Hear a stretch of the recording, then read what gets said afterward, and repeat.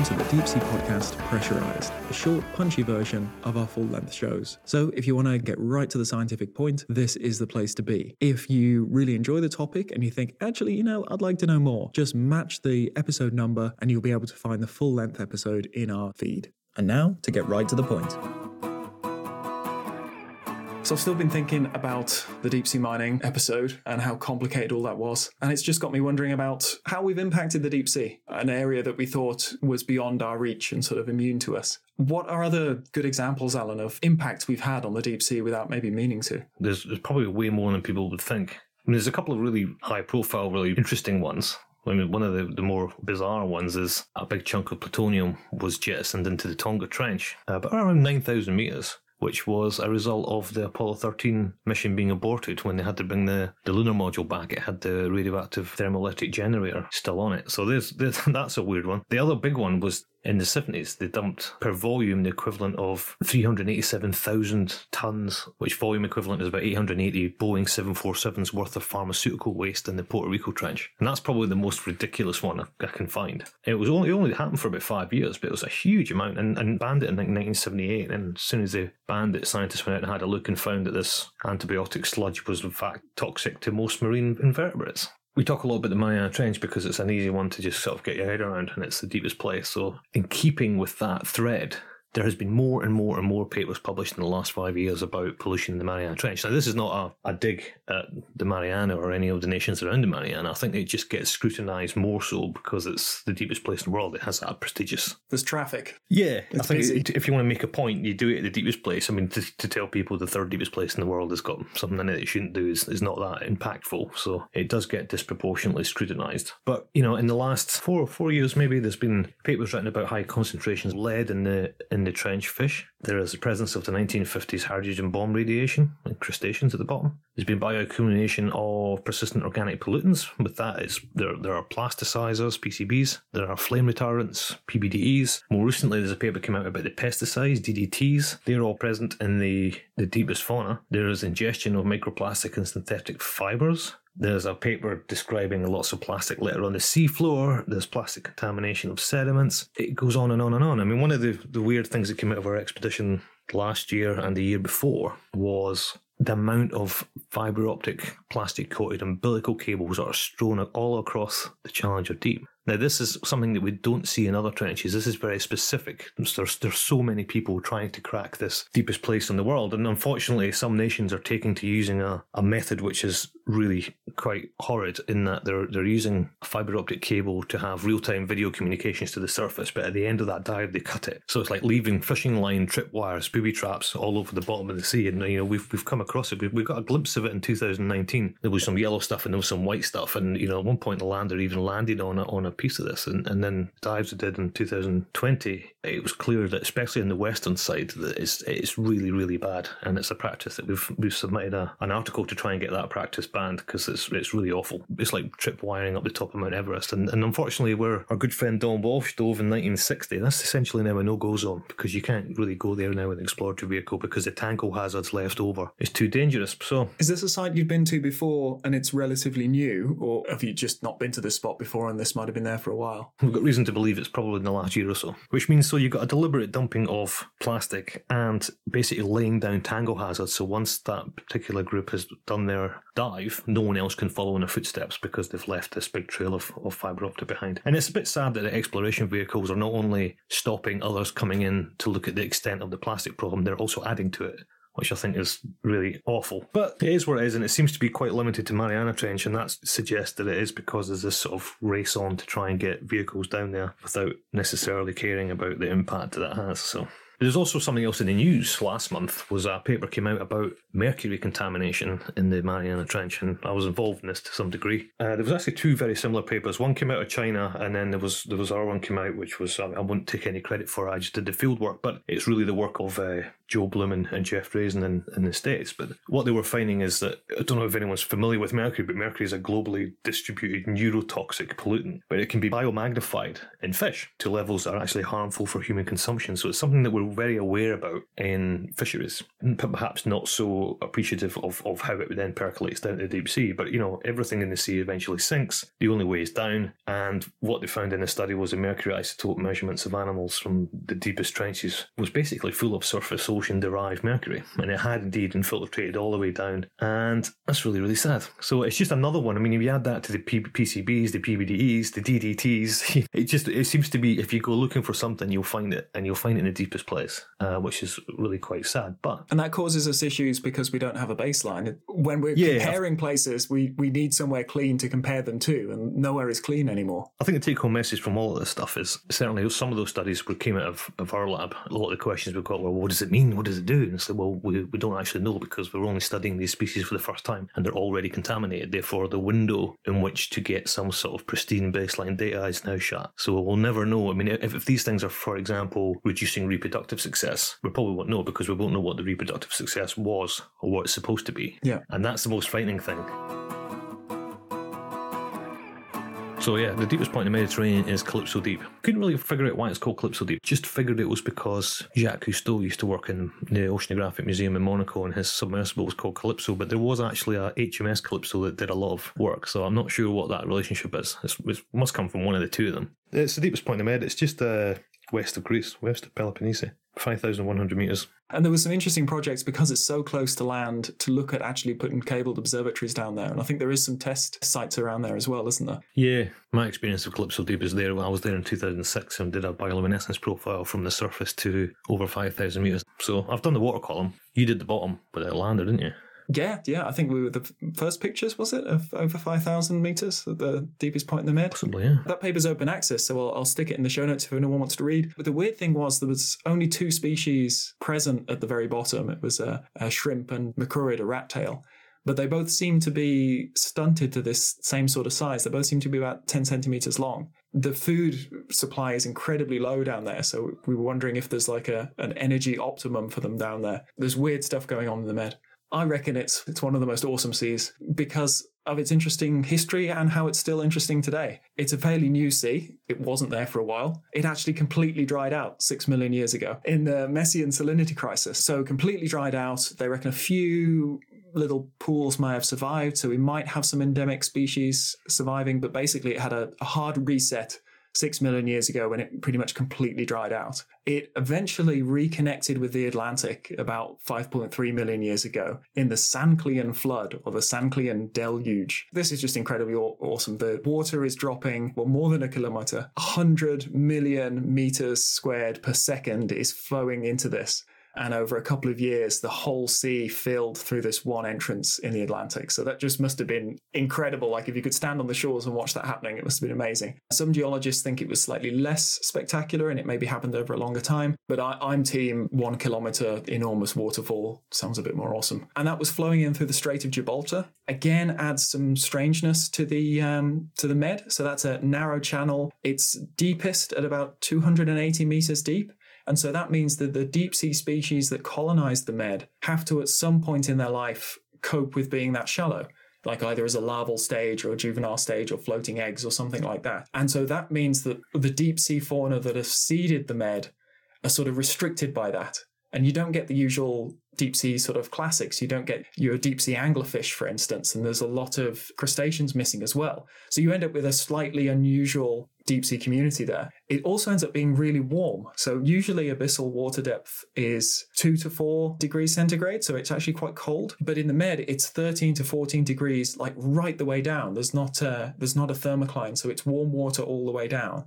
And that makes it a little bit easier for shallow species to go a little bit deeper. So not only do you see a subset of the deep sea fauna from the Atlantic getting into the Med, you also see shallow species going a lot deeper because pressure and temperature are kind of all intertwined together. So you see the reverse in, say, the Norwegian fjords, where really cold water means that deep sea species come a little bit shallower. Interestingly, they start to evolve as well. So you end up with deep water variants of classically shallow water species. I'm really interested in these sort of warm, deep waters just because they almost act like an experiment to show us the limits of life and what is restricting animals getting where. That high temperature really accelerates metabolism, and that includes like microbial metabolism as well. So the food that's usually feeding the deep sea things that are produced on the surface through, whole animals dying and sinking down, or through phytoplankton, that gets broken down by bacteria much, much faster. And so actually at the very deepest point, when we first got those images, it looks like a really good plaster job. It's perfectly smooth and clean, and it's hard to imagine where these animals are finding any food down there, because it looks polished. It's really strange. What we need to do to try and tie together the Mediterranean and the plastics and the deepest point in the Mediterranean, we need to find someone who's been there. Yeah, someone who's seen it firsthand. Yeah. On this episode of the Deep Sea Podcast, we have the honour of welcoming our next guest, who is an important advocate of environmentalism and ocean conservation, and among many other global initiatives, we've had the pleasure of hosting here in Newcastle 2 years ago when he received an honorary lifetime membership to the Challenger Society. Joining us from Monaco, please welcome His Serene Highness Prince Albert II of Monaco. Good afternoon. Good afternoon. It's a pleasure. Earlier this year, you dove to over 5,000 metres in the Mediterranean Sea in the limiting factor submarine, to the deepest point, no less, and you saw firsthand the current state of the seafloor. Could you tell us a bit about your experience of being in the sub generally, and exactly what it was that you saw on the seafloor? It was an incredible experience, and to be in the DSV limiting factor, which is an incredible craft, and not by the excess of space that we have in the capsule, but it's an incredibly efficient vessel, and felt very safe at this vessel, and we were able to have a very smooth descent and then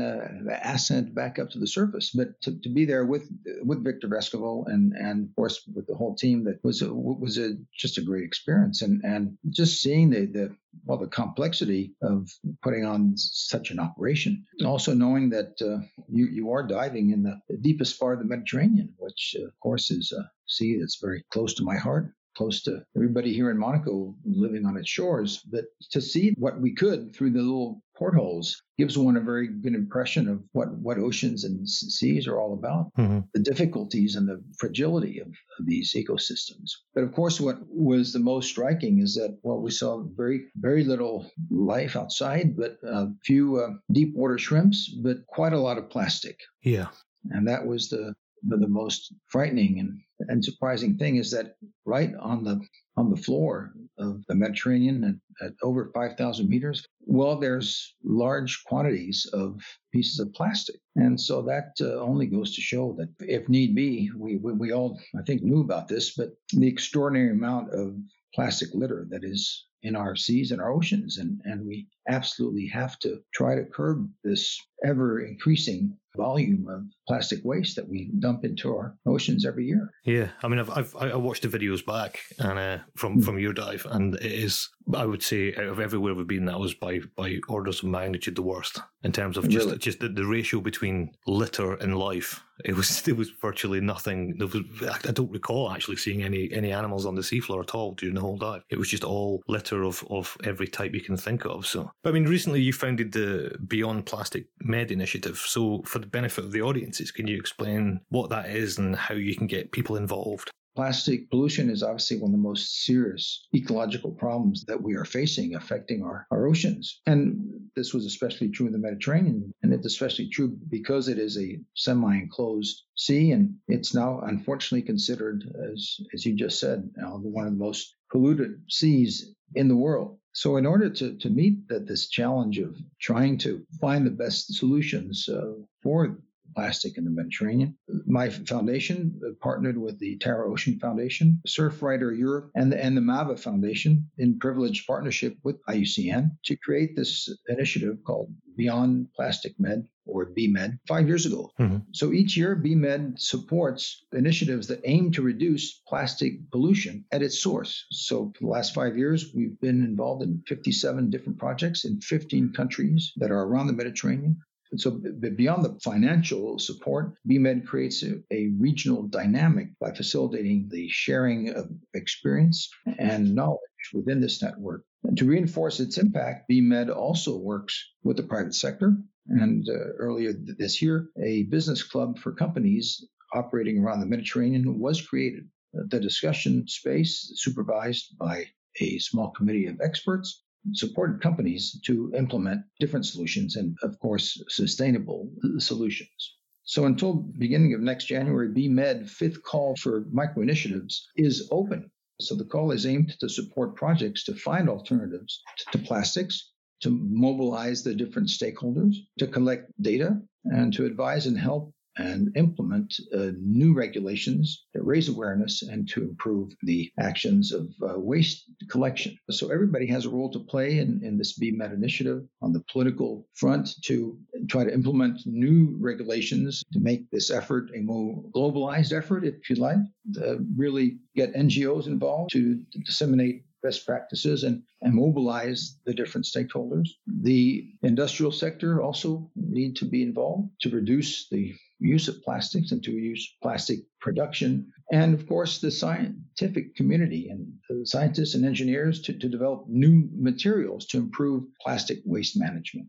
Then last point is the public at large, that we all should reduce our use of plastics in everyday life. I think you make an important point there about thinking sort of environmentally about the Mediterranean. And this is not necessarily an effect of the countries around the Mediterranean being particularly wasteful or reckless. I think you have to appreciate that the Mediterranean is a very, very deep basin, there's no potential for dispersal because it's so locked together that anything that goes in the Mediterranean stays in the Mediterranean. And when you get down to the deepest point, which is calypso deep, there's nowhere else for it to go. So it's quite unique in that if it were to go off the coast of Portugal, for example, litter would ultimately spread across the Atlantic and perhaps it wouldn't feel so bad. But the Mediterranean there's nowhere for it to go. And that's a really sad state of affairs for the species that live there.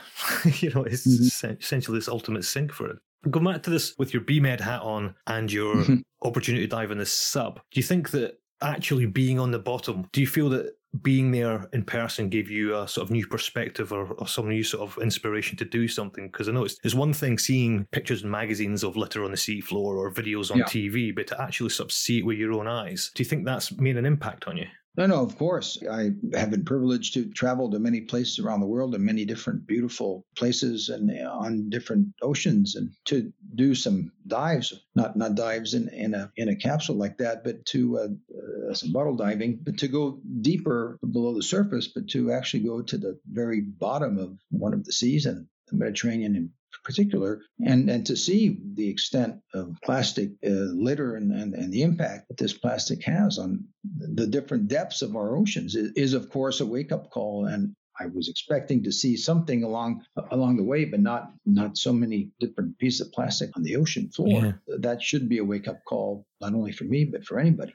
I think especially when you got the visual imagery of what people expect to see when they're stood on the coast of the Mediterranean. It's this hot, beautiful beaches, holiday resorts, and then suddenly you realise, because I've done a few ROV projects in the Mediterranean as well, and it is staggering. We've seen corals we've been wrapped in rope and drinks cans and amongst coral reefs and stuff like that. It's tragic, and I think maybe people who are relying on the sunliners on the beaches of the Mediterranean probably don't really have an appreciation for just how bad the Mediterranean is becoming and how quickly it's becoming really bad. No, it's true. And that's why it's so important. And it's more important than ever now, having seen this, that I try to do my part into trying to mobilize people around this issue that's so important for our well-being.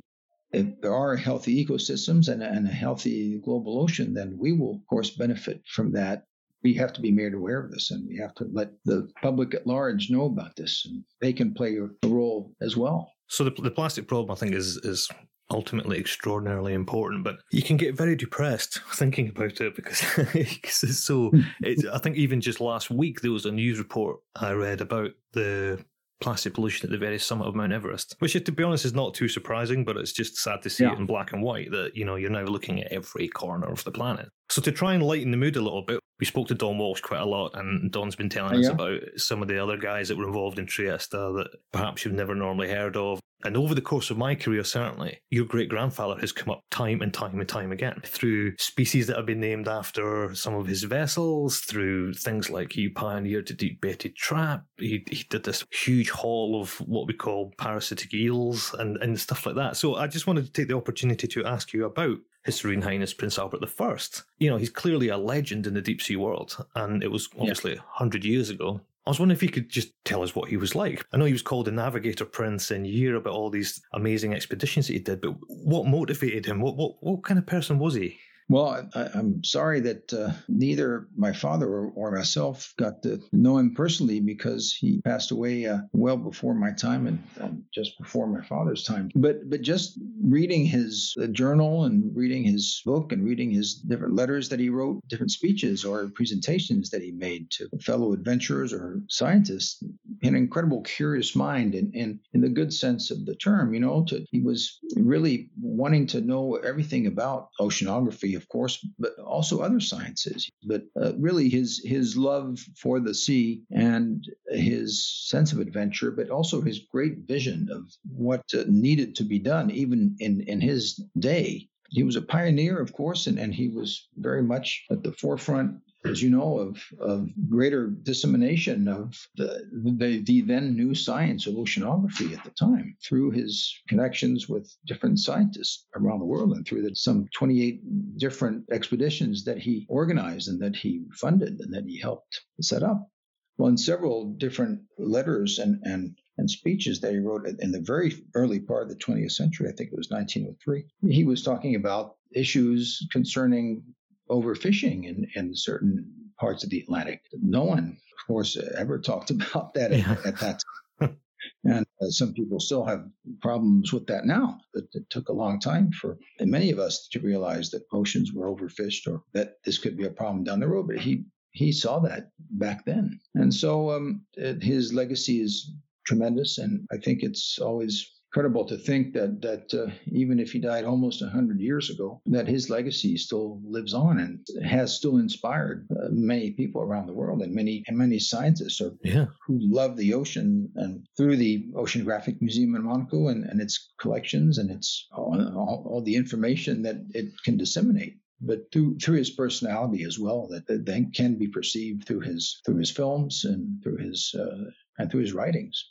I think one of my favourite stories was, which is a moment of incredible simplicity, but at the time must have been visionary, was when he went out to the North Atlantic and he wanted to map the Gulf Stream. So apparently over the course of multiple expeditions, they threw over 1,600 wine bottles over the side with a letter in it. They did the message in the bottle thing, and then there was people in Orkney and Shetland finding these things like months later and opening them up and finding a letter from Prince Albert of Monaco inside. It must have been really bizarre. And of course he's asking them would you politely write back to me and tell me where you found this?